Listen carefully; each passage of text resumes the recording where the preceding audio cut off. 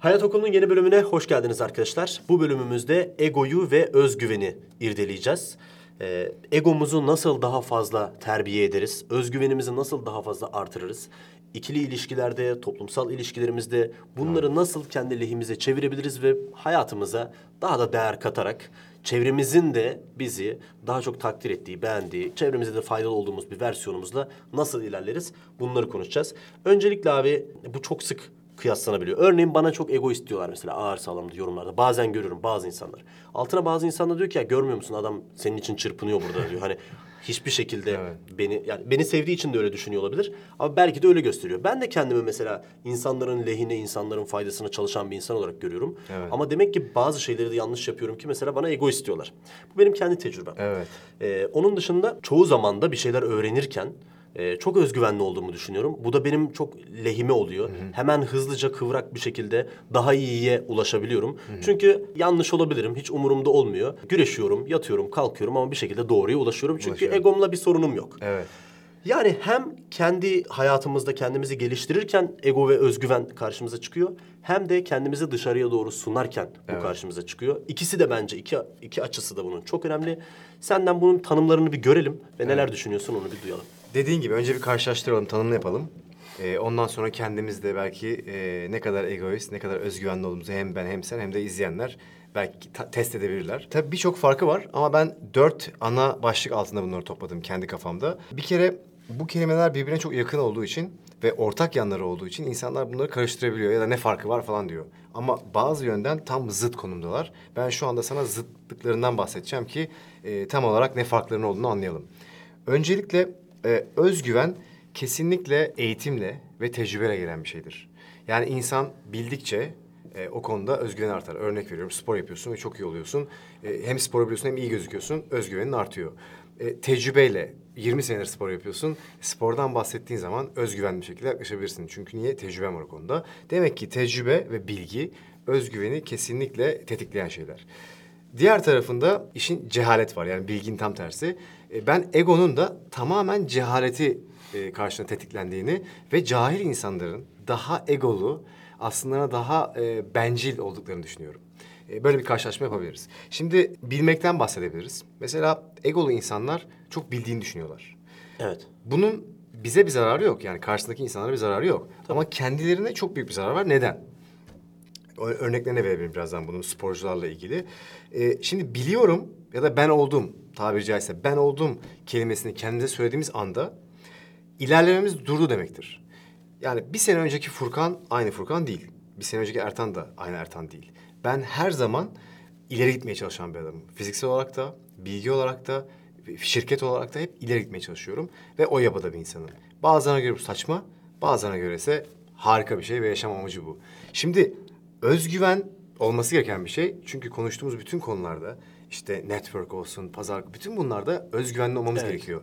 Ama ego tehlikesi şurada ortaya çıkıyor. Egolu olduğumuz zaman örnek veriyorum sen bana deadlift yapmayı öğretiyorsun. Ben de deadlift'i geçtiğimiz 15 senedir yapıyorum. Ve diyorum ki sana öyle mi? Evet Furkan falan. Ondan sonra da işte seni tam dinlemiyorum. Bir şekilde başlıyoruz antrenmana. Bu ego. Evet. Ama özgüvenli bir insan orada şunu diyebilir. Ya Furkan bu konuda benden belki daha fazla zaman antrenman yaptı. Belki de bu konunun derinlemesine daha fazla indi. Ben belki Furkan'ın söylediği 10 şeyin 9'unu tecrübe ettim. Ama sessizce dinleyebilirim seni. Bunun bana bir zararı yok. Ama o 10 şeyden 9'unu dinledikten sonra yeni bir bilgi alırsam bu benim yanıma kârdır. Bu tabii ki bizim lehimize. Evet, bu bizim için kârdır ve o bilgiye o şekilde ulaşırım ve o bir beni ileri götüren bir. Eğer o bire izin vermezsem olduğum yerde zaten oluyorum. Aynı zamanda ego bencil insanların sahip olduğu bir şey bence. Neden? Çünkü toplum bilinci yok egoda. Örnek veriyorum. Bir diğer madde diyorsun bencillik. Evet, bencillik ve toplum bilinci. Ben. Hatta böyle çok fazla kendi ismini kullanan insanlar vardır. Hatta ismini soyadını. Hani İbrahimovic gibi. Ondan sonra hani böyle ya işte Ertan Balaban böyle yapmaz falan. Bu bana inanılmaz aşırı komik geliyor da. Kendinden üçüncü tekil. Evet. şahıs Bahsedenler falan vardır. O seviyeye gelmiş egolar var. Ya da Ertan diyen ya da ben diyen neyse. Bu insanlar tabii ki kendilerini seviyorlar. Çok seviyorlar. Ben de kendimi çok seviyorum. Bence sen de kendini seviyorsun. Kendini sevmek zaten aslında pozitif. Bayağı da çok hani pozitif bir şey. psikologlar bize katılacaktır. Zaten kendini sevmezsen kimseyi sevemezsin, onu söyleyeyim. Yani oradan başlıyor her şey. Kendini sevmek çok güzel bir şey ama devamlı ben demek bu çok tehlikeli bir şey. Çünkü o zaman mesela şunu düşünmüyorsun. Yine örnekle gidelim çünkü ben örnekleri seviyorum. Evet abi. Tanım dışında örnekleri. Biz mesela beraber bir şey yapıyoruz. Bana bir şey geldi. Diyorum ki ya ben bunu diyorum Furkan'la tanıştırsam, Furkan da yararlansa bundan diyorum. Yani bu ne oluyor? Toplum bilinci var. Ben arkadaşlarım, dostlarımı ve etrafımdaki insanların da başarılı olmasını istiyorum. Çünkü senin başarılı olunca ben de başarılı olduğumu düşünüyorum. İşte o başarılı olunca yine başarılı olacağımızı düşünüyorum falan. Bu toplum bilincidir. Ama egolu insanlar aslında kendilerine güvenir gibi gözükürler. Aslında Ama güvenmedikleri için egosundan der ki ya işte bu marka bana geldi ama şimdi ya ben onunla tanıştırsam belki de uyumaz falan. Ve toplum bilinci yerini benlik bilinci almıştır. Çok ben odaklıdır. O yüzden de aslında uzun vadede kesinlikle kazanmaz. Bencillik de yine söyleyeceğim şeylerden bir tanesi. Abi bu söylediğin şeylerin hepsiyle alakalı aklıma böyle egzersiz biliminden falan çalışmalar geldi. Mesela birkaç tanesinden söyleyeyim. En son söylediğim bencillik, tür bilimlerinde vesaire sürekli bunu analiz ederler. Bencil toplumlar nasıl gelişiyor? Yani bencil şahıslar işte bencil böcekler, bencil işte bilmem yunuslar falan sallıyorum bunları. Ve altruistik yani kendinden vermeyi ve çevresindeki insanları da düşünen topluluklar nasıl daha çok hayatta kalıyorlar diye. Genellikle yani ciddi ağırlıklı bir yoğunlukla kendinden veren, feragat eden ve toplum bilincine sahip olan türler daha iyi gelişebiliyormuş. Kesinlikle. Mesela Çok iyi bir istatistik. insan zaten bunlardan en bariz olanlardan bir tanesi. Yani insan sosyal bir yaratık olduğu için bayağı ilerlediğini söylüyor uzmanlar. Bir diğeri mesela bir sporcuyla alakalı bir infografik görmüştüm. Sporcu o spora daha yeni başlarken, örneğin ben dövüşmeye başlıyorum. Evet. Abi dövüşten hiçbir şey bilmiyorum. Bir iki teknik öğrendiğim zaman o ilk baştaki hızlı kazanımları elde ettiğim için ya da işte ilk işimi kuruyorum, her şey çok basit ve ilk paralarım falan ya bu kadar mı basit falan diye kendisine olan güveni de demeyeyim de kendisini olduğu zannettiği pozisyon çok yüksekte olabiliyor. Aynen. Biraz tecrübelendikçe ve birkaç kazık yedikçe Aşağı doğru gittikçe aşağı doğru inmeye başlıyor. Bu aslında çıraklık dönemi dediğimiz dönem. Ve ustalık dönemine geldiği zaman Tekrar yükseliyor ama yükseliyor. hiçbir zaman o en baştaki seviyeye En baştaki gelmiyor. seviye, doğru. Yani o en baştaki kişi bakıp böyle ya abi bu kadar zamanda bunu mu yapıp... Şimdi bu biraz yine... Tabii herkes o kadar pik yapmıyordur. Sen Tabii, bir tabii. örnek veriyorsun. Ya, aynen öyle. Ama bilinçli insanlar o kadar pik yapmayan ama işte daha cahil insanlar belki ilk başta acayip bir pik yapıyorlar. Yani herkesin bir farklı grafiği olduğunu düşünürsek Şimdi bu böyle çok klişe gibi anlatılıyor ya. İnternette falan. Herkes ya ego evet falan filan. Herkes bir şeyler diyor bununla alakalı. Aslında hayatta o kadar önemli bir şey ki bence. Bence de Yani öyle. egonu kontrol altına alabilmek, kendini Çok kontrol ana bir şey, altına çok alabilmek. ana bir şey, O evet. kadar kıymetli ki. Bak bir generalin lafı vardı. Başkalarını anlamak ya da başka şeyleri anlamak bir güçtür. Ama kendini anlamak seni yıkılmaz yapar, yenilmez yapar diyor. Yani ben kendi egomu nerede iyiyim, nerede kötüyüm ya da bunun hani davranışlarımı kontrol altına alabiliyorsam ve her zaman en mantıklı seçimleri yapabiliyorsam ve kendimi de tabii ki sevdirmeyi başarıyorsam bu mükemmel bir çıktı olur. O yüzden egoyu halletmek bence çok önemli. Bir tane daha madde ekleyelim. Çok çok güzel örnekler verdin geçen maddemizde. Bu da empati yapmak. Bence bu empati yapmak başlı başına ayrı bir konu. İstersen bir gün işleriz de. Ama burada da önümüze çıkıyor. Çünkü özgüvenli insanlar empati yapabilirler. Bencil insanlar, egoist diyeyim, egolu insanlar empati yapamazlar. Hep kendilerinin haklı olduğunu düşünürler. Ve bir laf vardır biliyorsun. Cevap vermek için dinlemeyin, anlamak için dinleyin diye. Evet. Bazen böyle hiç oluyor mu? Biriyle tartışırken böyle gözlerinin içine bakıyorsun. O sırada düşündüğünü hissediyorsun karşındakinin. Aslında seni anlamaya çalışmıyor. Seni anlamaya Sadece diyor ki yani şu an bu beni buradan vuruyor ama Ben nasıl ha, ben nasıl vururum geriye diye. Ya bu zihniyetle eğer eşimizle, arkadaşımızla, iş arkadaşımızla, kardeşimizle kim olursa olsun tartışırsak günün sonunda karşıdaki beyaz bayrak çıkarıp tamam sen haklısın deyip gidebilir. Ama uzun vadede kesinlikle bir kazanımımız olmaz. Hiçbir kazanımımız Çünkü ben dahil olmak üzere gerçekten çok haklı olduğum durumlarda yani haklı olduğumu düşündüğüm durumlarda aslında sadece olaya kendi açımdan baktığım evet benim çok haklı olduğum yerlerin olduğunu fakat karşı tarafın da aslında bir noktasının olduğunu ve onun da başka bir yerden yaklaştığını belki bir zaman sonra hissettim. Bir süre sonra anladım yani. O yüzden o anda o insanı çok derinlemesine dinlemek, anlamak ve ondan sonra bir defans yapmak, cevap vermek gerekir. Egoist insanlarda bunu göremeyiz. Egoist insanlar genelde böyle fiziksel olarak hatta başka yere bakan, işte o sırada gözlerinin içine bakıyorsa düşünen sadece ya da seni dinlemek istemeyen insanlardır. Ama özgüvenli insanlar en haklı oldukları konuda bile tartışırken karşındakinin gözüne bakıp tamam bu ne diyor? Ben bir empati yapayım ondan sonra cevap verebileyim diyen insanlardır. Bu da 4. maddemiz. Kesinlikle katılıyorum abi. Şimdi zaten çok önemli olduğunu söylediğim kısım buydu. İletişim çok önemli bir şey ve bizim iletişimimiz sözlü, yazılı ya da görsel her neyse zaten bununla alakalı. Evet. Yani herkes anlaşılmak, duyulmak, görülmek istiyor. Özellikle insanoğlu bunu istiyor. Evet. Ve biz karşımızdakileri görmezsek, anlamazsak, saygı duymazsak ki sürekli ben bunu söylüyorum burada. Bu çok kötü bir iletişime sebep olabiliyor. Bu da zaten her şeyi komple bozuyor. Yani Kesinlikle. insan dedik ki sosyal bir canlı ve yapmak istediğimiz her şey aslında o kadar toplumsal ki. Hep böyle kıyaslıyoruz ya mesela işte Batı toplumu şöyle ama Orta Doğu'da böyle, Çin'de böyle falan diye. Evet. Bunları kıyaslarken aslında o toplumların iletişimlerini kıyaslıyoruz. Ve o toplumların hangi alanda nasıl paylaşımlar yaptığını aslında kıyaslıyoruz. Evet. Ve bir arada bir şeyler yapacaksak dediğin gibi toplumsal düşünmeyi ve Evet. hani özgüvenimizin daha yüksek olduğu, daha iyiye inandığımız Evet. diye söyleyebilirim bunu. Çünkü daha iyiye inanıyorsak aslında küçük hesaplar yapmanın bir anlamı yoktur değil mi? Tabii. Daha iyiye inanıyorsam ben seninle beraber o daha iyiye çıkmak için çalışırım. %100. Daha iyiye inanmıyorsam kendi kendime küçük bir dünya oluştururum ve orada aman Ertan da beni geçmesin diye onu çekmeye çalışırım. Doğru.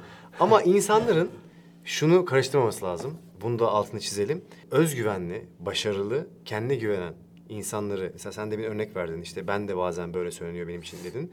Benim için çok söylenmiştir. Yani uzun zamandır senin kadar iletişimde olmadığım için insanlarla internette görmüyorum. Ama ilk okulumu açtığım zaman falan filan böyle sağdan soldan duymuştum. Çok şaşırmıştım.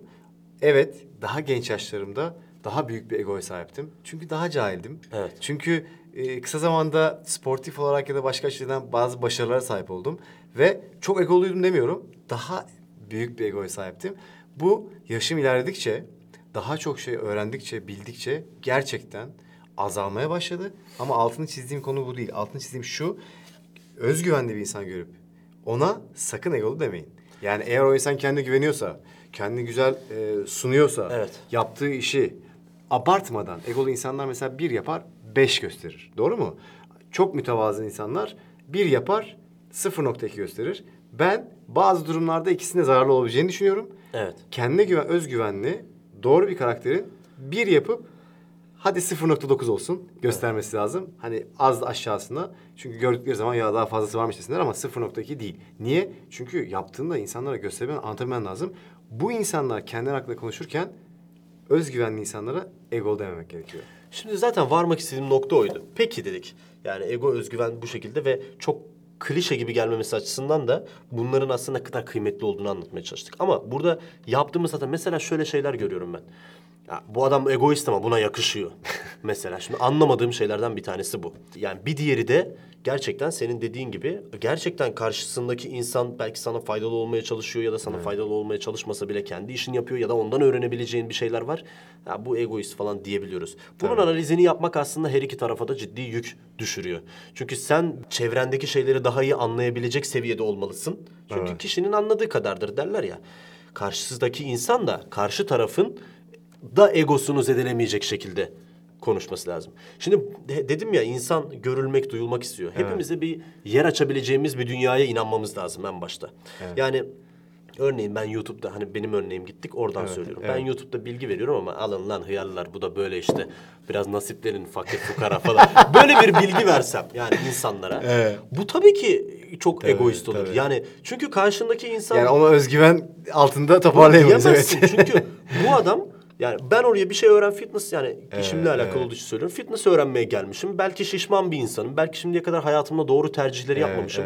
Sen bana tutup da yani bu kadar böyle ne oldu yani yaptığın işi yaptın tamam çok iyi diyet yapmayı biliyorsun da ne oldu diye düşünebilir insan. Karşıdaki insanı daha iyi anlayan, ona daha iyi kulak asan, onun problemlerini. Ya sen kardeşim şişman oldun da şimdiye kadar hangi şey buna sebep oldu? Bak belki bu probleminden dolayı sen şişmanladın ve bende de bu problemi çözmek için şöyle bir şey var. Buyur kardeşim diye paylaştığın zaman o ego yorumları aslında kalkabiliyor. Bu biraz haters'a giriyor. Evet. Sana bir teklifim var. Çok güzel yerlere yakaladın. Ben de bunu zaman zaman tecrübe ediyorum. Haters'la ilgili bir video yapalım. Evet. Aslında bunun derinlemesine inelim. Aslında o yorumları yapan insanlar özgüven değiller. Onlarda Kesinlikle. özgüven eksikliği olduğu için zaten haterslık yapıyorlar. Eleştiriye her zaman açığız. Mesela benim geçen gün YouTube kanalımda TRT Belgesel'de yeni yaptığımız belgeselin fragmanını paylaştım. Ve tabii benim çok az takipçim var ama o takipçilerin bazıları işte hocam çok iyi olmuş, sana yakışır bu iş falan gibi güzel güzel yorum yaptılar 10 tane. 11. ve 12. yorumda, sen aklıma geldin o yüzden bunu seninle paylaşıyorum. Demişler ki ya bu adamın ne başarısı var ki bu işi yapıyor bir. İkincisi de demiş ki ya kesin bir tanıdığı vardır demiş. Ya bu torpil yapmıştır. Şimdi öyle bir yargısız infaz ki bu. Ben normalde oraya gidip de biriyle tartışma açacak bir konuda savunma yapmazdım. Dayanamadım. Tamam mı? Biraz da seni örnek alıyorum. Sonuçta Evet, YouTube'u iyi biliyorsun sen. Ben Evet. anlatacağım, Evet. sen söyle. Ben onun altına dedim ki bak yargısız infaz yapıyorsun. Benim gerçekten bu konuda hiçbir tanıdığım olmadı. Hiçbir torpilim olmadı. Bu adamlar ben 20 senedir bu ülkede dövüş sporlarını tanıtmaya çalışıyorum. Bak bu konuda egoist davranmıyorum. Özgüvenim var. Çünkü 20 senedir bunun için çalışıyorum. En iyiyim demiyorum. Başarılıyım demiyorum. Hiçbir şey demiyorum.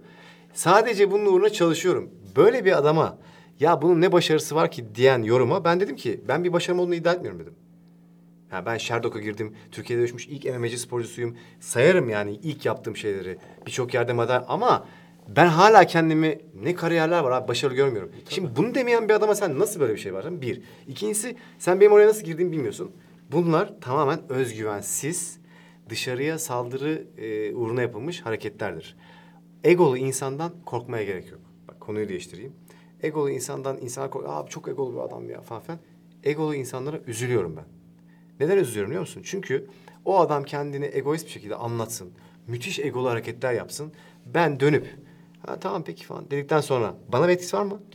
Tam var ya oraya parmak Heh, basacak. yok. Demek ki kendisi daha demin bahsettiğimiz o bilgiye ulaşamama, doğru iletişimi kuramama, doğru arkadaşlığı kuramama ya da insanlar tarafından ya çok egoist. Bütün bunlara maruz kalırken ben neden kılıcımı kalkalımı çekip onun egosuyla... O zaman ben de egoistim. Tam onu söyleyecektim. Bravo. Bak. Şimdi zaten dedik ya egolu insanın bize bir zararı yok. Onun kendisine zararı var. Evet. Ve biz kendimiz hayat okulundaki insanlar yani beraber diyoruz ki abi daha az egolu olalım, daha çok özgüvenli olalım. Hayatımızdaki problemlerle daha akılcı yaklaşalım ve daha iyiye inanalım. Evet. Şimdi birisi egoist diyelim. İşte senin egon bana doğru uyguladığın bir kuvvet olsun. Senin dediğin gibi ben eğer bunun önünden çekilirsem sen o kuvvetle beraber düşersin aslında. Şimdi judodan falan bahsettik değil mi? Ben de anlıyorum biraz da bir sporu. Evet, tabii. Senin kuvvetini senin aleyhinde kullanabilirim. Evet. Ben de gerçekten böyle seninle mücadele etmeyen, benim de bir egom olması lazım. Çünkü Evet. senin egon normalde senin alanında ya, senin evreninde. Evet. O benim evrenime ben sokarım onu. Çünkü senin egondan ben rahatsız oluyorsam artık ben seni kendime problem etmişim demektir. Ya bunu da bunun Ama analizini... sende de ego var demektir. Yani sen bende de özgüvenli olduğu bir için insansan... benim egom çarpışıyorsa. Evet, o insandaki o hareketleri görüp ya da o egoyu görüp biraz buna iğme verebilirsin tabiri Evet. caizse. Yani çok haklısın. Bundan fazla etkilenmemek lazım. Ben egolu insanlara üzülüyorum. Çünkü sen daha demin dedin ki yani belki biraz işin nasıl kontrol edebiliriz kısmına geçebiliriz şu anda. Çünkü insanlar bizi dinliyorlar.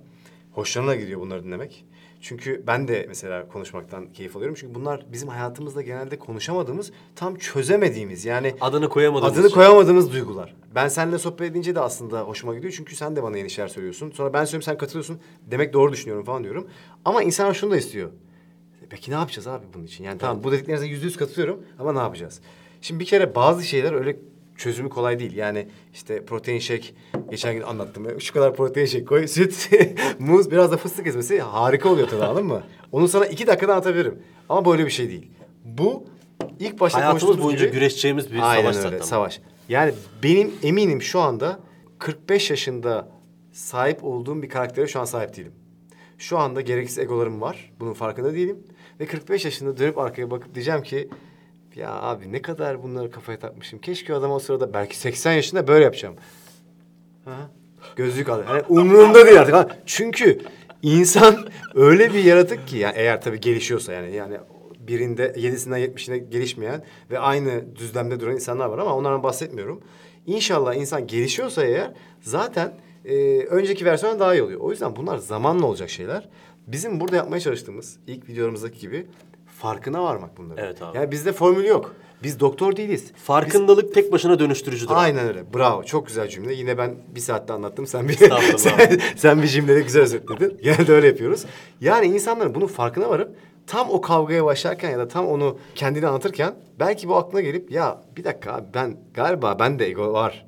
Ya ben bunu biraz özgüvene çevireyim. Evet. Hani var ya öyle bir tabiri caizse yağları kasa çevirmek. Öyle bir şey yok değil mi? Yok öyle bir şey. Bu da böyle hani egoyu özgüvene çevirmek gibi bir şey var mı bilmiyorum ama yapabiliyorlarsa eğer belki insanlar bunları dinleyip, bunları düşünüp zamanla, bilgiyle ve tecrübeyle daha özgüvenli ama daha az egolu bir insan olabilirler. %100 katılıyorum. Şunu eklemek istiyorum buna. Hayatımızı hani insan sosyal bir canlı dedik ya, hayatımızı sürekli başkalarının gözünde kıyaslayarak da yaşayabiliyoruz. Bunu yapıyoruz zaten. Yani bunda yanlış bir şey olduğu için söylemiyorum. Ya ben diyorum ki ya işte Ertan abi benim hakkımda ne düşünüyordur acaba falan filan. Şimdi senin gözüne girmeye çalışıyorum ayrı. Senin gözüne girerken ben kendi varlığımı manifest etmeye çalışıyorum. İnsanlar hep bu savaşın içinde insanlar. Bu savaşın içindeler Evet, zaten. doğru. Herkes. Burada sadece şunu benim düşüncem, stratejim şu. Ben burada neyden korkuyorum? Ya ben hakikati bildiğimi söylüyorum. Şimdi insanlar bizi izleyip şey de diyebilirler. Ya kardeşim ya ben hakikaten inandığım bir şey var ama bana egoist diyorlar. Ben belki insanların faydasına olacak bir şey paylaşıyorum ama beni egoist olarak görüyorlar. Beni kıskanıyorlar falan diyebilirler. Orada bence şunu düşünmek lazım. Ben neyden korkuyorum? Evet. Ben Ertan abinin beni beğenmemesinden korkuyor muyum? Çünkü Ertan abi beni beğenmeyebilir yani. Ben onunla yine kardeş olurum. Evet. Bunu da düşünmek lazım. Korktuğum zaman ben Ertan abi beni şöyle mi falan filan dediğim zaman bu beni immobilize eder bu sefer. Bunun karşısında ben daha da üste çıkacağım diye hani narsizm derler ya aslında kendini sevmemektir narsizm. Çünkü kendini seven kişi kendisiyle barışık olan kişidir. Kendisini sevmediği için sürekli maskeler takmaya ihtiyaç duyar. Özgüveni şu an aslında güzel anlatıyorsun sen. Evet yani abi. Özgüven sahibi olmak için işte bunları yapmak lazım dediğin gibi. Yani korkudan uzaklaşmak lazım. Uzaklaşmak Sevmek lazım, lazım. Yanlışı da sevmek lazım. Doğruyu da sevmek lazım. Geçenlerde mesela ben Instagram'da şahsi hesabımda böyle çok iddialı böyle mevzuların içine girdim. Tabii ki biraz da kavgayı sevdiğim için. Evet. Ve dedim ki ya beni yanıltın abi. Yani ben yanılmaktan, yeni bir şey öğrenmekten çok mutlu olurum. Şimdi bu tabii ki karşı tarafa belki buradaki üslubum biraz çok agresif. Karşı taraftaki adam ya Furkan Yani bazen öyle oluyor. her bokologsun falan diyebilirler. Yaşıyoruz bunları yani sürekli. Kendini dışarıya koyan adam zaten kendini darbelere de açık koyuyor. Ama bundan korkmamak lazım bence. Ben sana bir örnek Daha iyiye inanmak lazım. bir örnek daha vereyim ben sana. Tabii abi. 12 video yaptık. Bu 13. videomuz. Evet. Ve hayat okuluyla ilgili bir şey söylemedim. Ama senin şu an anlattığını iyi anladım. Buna bir örnek vereceğim. Örnek veriyorum. Bizim bu videomuzu izleyen arkadaşımız, dostumuz var. Senin de benim de çevremde. Tabii. Bunların çoğu bizi arayıp ya Ertan, ya Furkan çok güzel konuşmuşsunuz. Ben de arabada giderken dinledim. Çok hoşuma gitti kardeşim. Bazılarına katıldım ya da bazılarını biliyordum zaten. Bazılarını da çok iyi anladım sizin ne demek istediğinizi ama keyifliydi diyen arkadaşlarımız var. Doğru mu abi? Evet abi. Bunlar var ya arkadaşlarımız arasında en özgüvenleri. Niye biliyor musun? Evet. Çünkü biz başından beri bu konularda tamam mı? Kendimizi bir üstad olarak görmediğimizi, master olmadığımızı, tıp doktoru olmadığımızı, asker olmadığımızı hep anlattık. Hoca olmadığımızı. Dedik ki sohbet edeceğiz, konuşacağız. Hayat tecrübemizin bize verdiği güçle ve insanlar da bundan bir şey çıkartacak. Artı biz de birbirimizden öğreneceğiz dedik değil mi? Bir de yüzde kaç bilmiyorum ama yine izleyen, bak bırak yabancıları bırak, kendi arkadaş çevremizden, kendi takipçilerimizden bahsediyorum. Ama izleyip şunu diyenler var. Ya abi ya siz kimsiniz ya bunları konuşuyorsunuz falan. İşte egolu insanlar bunlar. Bizi egolu olarak görüp bizim kanalımızı izlerken ya bunlar ne diyor falan deyip izleyip bizi beğenmeyenler egolu. Niye biliyor musun? Çünkü bir yere sığdıramıyorlar. Ya kardeşim dinleme o zaman. Ama eğer sen bunu 20 dakika boyunca dinliyorsan ve ben orada sana atıyorum arabada gidiyorsun. Bir bakış açısı hakikaten ben de geçen gün şöyle bir tartışmıştım arkadaşımla ama çok egoluydu ya. Biraz empati yapayım abi. Adam ne hissediyor şimdi Ertan böyle söylüyor düşüneyim derse ya bu yanımıza kârdır ya. Kötü bir şey yapmıyoruz. İşte özgüven ve ego burada da ayrışma yapıyor. Bu videodan bile sana örnek verebilirim. %100 abi, %100. Yani mesela negatif bir şey gelse, ki çok yorum geldi mesela İngilizceyi çok karıştırıyoruz. Dikkat alıyoruz. Yani mesela bu süper bir şey. Tabii. Şimdi çok güzel bir şey geldi aklıma. Mark Cuban'ı ben çok severim. Mark Cuban'ın böyle ince bir kitabı var abi. Ha ben ince diyorum da arasını satayım sanki. Hep audio dinliyorum zaten. Ama çok ufak yani. Evet. Blog postlarını falan bir araya getirmiş. Çok güzel söylediği bir şey vardı. Ben bunu 3 ayda bir falan dinliyorum yani Mark Cuban'ı.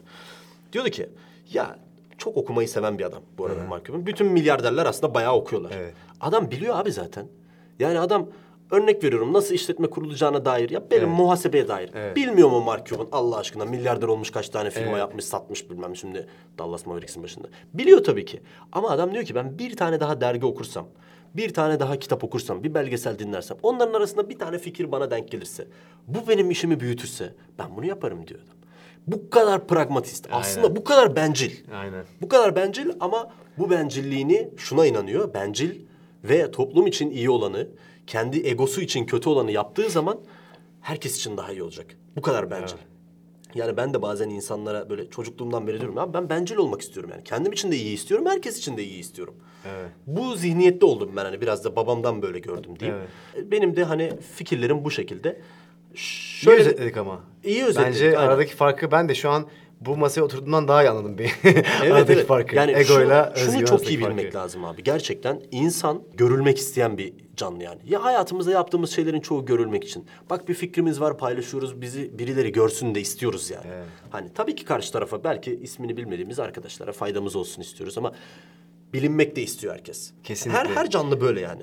O yüzden mesela belki arı bile bilinmek istiyor içgüdüsel bir Kesinlikle. şekilde ki balını yapıyor falan. Ve dediğin şeye şunu ekleyeyim. İlk videolarımızda ben bu kadar fazla yorum geleceğini, beğeni geleceğini, izleneceğini düşünmemiştim. Gittikçe de büyüyor kanal. Ama yorumları teker teker okuyoruz. Eleştirilerin hepsini dikkate alıyoruz. Hiç yani benim kırıldığım tabii çok enteresan eleştiriler geliyor. Onları okumuyoruz. Yani okuyup böyle gülüyoruz ama gerçekten hani doğruluk payı olan eleştirilerin hepsini okuyoruz ve dikkate alıyoruz. Kendimizi geliştiriyoruz. Ben kendi hayatımda bile mesela çok fazla İngilizce kelime kullanıyordum. Bak egolu bir insan olsaydım eğer, o bakımdan diyorum. Her bakımdan egosuzum demiyorum. Sunny Side Up falan mı diyorsun abi yoksa? Vallahi diyordum.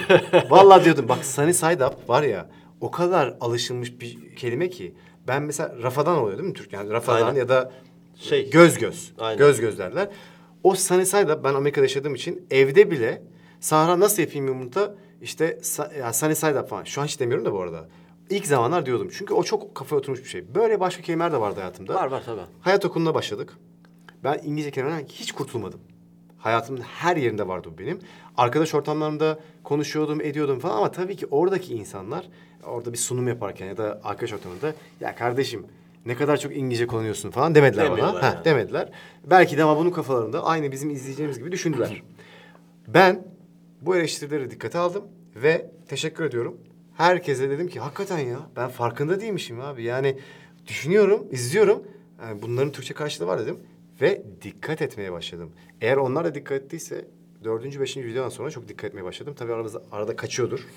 Ama bu eleştiriyi doğru bir şekilde aldım ve uygulamaya başladım. O yüzden hem bu kanal benim kendimi geliştirdiğim bir yer hem de onlarla bir şeyleri paylaştığım bir yer. Ama egolu olsaydık eğer özgüven ya ne demek ya ben böyle konuşuyorum. Ne oldu? Şimdi geliştirmedik kendimizi. Yani. Değil mi? Ne koydunuz? Bence çok iyi bir konuya denk geldik. Aynen öyle abi. Yani dediğim gibi kendi egomuz da çok kıymetli tabii ki. Kendimizi de küstürmenin anlamı yok. Kendi özgüvenimizi de artırmamız lazım. Ve başkalarının egosuna da, yani hayat bu egolar oyunu. Hep bu kişisel gelişim kitaplarının ana özüne baktığın Ana- zaman değil aslında mi? herkesin egosuna saygı duyuyor yani. Verdiğimiz örnekler de video boyunca zaten buna benzerdi. Evet. Benim yani tek bir çıktım olacaksa buradan, yıllardır böyle bir şey söylemek istiyorduysam ya o da bu olur yani. Değil mi? Herkesin egosuna saygı duyalım abi. Ha onun egosu artık bizlere zarar verecek ya da bir şeyleri verimsiz yapacak seviyedeyse, öğretmenimiz işte okulda ders veriyor ama aşırı egolu, yani artık ben matematikten soğuyorum onu. Var böyle bir tane şimdi. O zaman hakkımızı savunacağız. Bana yani diyorsun. var ya, beni dövenler vardı. Matematikçiler benden nefret ediyor. Bir de ben matematiğim, ya ben fen lisesinde öğrenciyim. Tam fen lisesinin belki sonuncu öğrencilerinden bir tanesindeyim de yani üniversite sınavında bayağı iyi matematiğim vardı. Abi lise 1'deki matematikçi Bora, mal Bora derdik bu arada kendisine. Ama o da kendisine öyle diyordu. İnşallah Şimdi ayıp izlemiyordur. olmasın. Yok, izlese de gülecektir. Beni döverdi. Öteki ya son sınıfta bir matematik hocamız geldi. Kadın hocamız. Ya Furkan dedi, sen dedi ne kadar efendi bir çocukmuşsun ya dedi. Tamam biraz gevezesin ama dedi yani çok efendi. Sana niye bu kadar kızıyorlar falan. Ya hocam bilmiyorum falan dedim. Ama işte o adamlar beni soğutmuş. Şimdi neden? Çünkü onun egosu artık benimle Aynen. Ya sen bırak, ben gevezeysem geveze olayım kardeşim. Evet. Orada özgüvenli, kendine güven bir hoca gelmiş. Belki de onun dersinde artık konuşmak istemezsin. Ya tabii Niye? tabii. Aynen. Dinlemek istersin. Çünkü o sana öyle bir yerden yaklaşıyor ki özgüvenli bir şekilde. Tabii. O artık fırlamalı yapmak istemiyorsun. Dikkatini aynen. çekiyor ve dinlemek istiyorsun değil mi? Tahtaya çıkıp soru falan Özgüven çözdüm. bu kadar güçlü bir şey Çok işte. çok gördün önemli mü? bir şey. Yani Bu kadar önemli bir şey. kendimiz özgüvenli olduğumuz zaman başkalarının egoları için alan bırakırız artık. Aynen öyle. Ve Bravo. o ego bize de Bravo, basmaz ki bravo, abi. bravo. O ego bize basıyorsa Çok güzel bir şey söyledin bak. altından çıkarız, hop Başkalarının egolarına yer bırakıyoruz. Özgüven aslında ego büyüdükçe özgüven fiziksel olarak çok daha az ufak bir yer kaplıyor. Peki sana son şunu soracağım. Sonra videomuzu bitirelim. Bunu daha önce konuşmadık. Ego ile ilgili aklına gelen bir resim var mı? Benim var ya zihnime Ne böyle nasıl söyleyeyim sana hani ego dediğim anda aklıma gelen bu ve inan şu an izleyen insanların da mesela 100 kişinin 90'ının aklına gelir bu yani. Ne bir abi? resim var ego ile ilgili. Google'a girdiğin zaman Google görsellerde Abi, girmedim ama kesin var orada da ilk o bir çıkar yani. ego yazan bir balon var. İşte bak bildin gördün mü? Ben Abi, de onu söyleyecektim Tamam sana. işte onu aramaya çalışıyorum ki biz bunu konuşmadık biraz önce. Yok. Abi o kadar iyi bir resim ki bak düşün ego dediğimiz anda aklıma ilk gelen şey bu. Seni de şu an test ettim bak 10 saniye düşündün 20 saniye hemen buldun. Dinleyenler bulmuştur. Aslında adam ne kadar etkili bir resim yapmış abi. Evet. Elinde bir iğne var. Böyle bir balon. Ego ve böyle duruyor. Yani aslında o büyük koskocaman ego bir anda yok olabilir onu da söyleyeyim. O yüzden çok güvenli bir liman değil orası. Hiç değil. Biz daha güvenli olan, daha ufak ama bilye gibi, demir gibi sert olan özgüvenimize güveneceğiz. Aynen öyle katılıyorum abi. İnşallah bu hater ya da nefretle alakalı da bir bölüm yaparız. Burada onun daha devamlı derinlemesinde konuşuruz. Evet, istiyorum onu yapmak. Bu şekilde arkadaşlar umarım eğlendiniz videomuzdan. Umarım bir şeyler kendinize kattınız. Düşüncelerinizi de merak ediyoruz yani. Ve özellikle bana egoist diyenleri bir merak ediyorum abi. Yazsınlar. Ben egoist değilim abi. Millete hizmet ediyorum ya. Yıllardır 6 sene oldu saçımı süpürge ettim abi. Vallahi billahi yani. Ama tabii çok da kavga ediyorum yani. Ben de kendimi yedirmiyorum abi. Eğer doğru bir iş yapıyorsan eleştireceksin. Bu çok Tabii, normal. tabii. Yok ben de kavga ediyorum. Hiç mangalda kül bırakmıyorum Bırakmıyorsun yani. değil mi? Neyse yorumlarınızı bekliyoruz arkadaşlar. Başka bir bölümümüzde görüşmek üzere.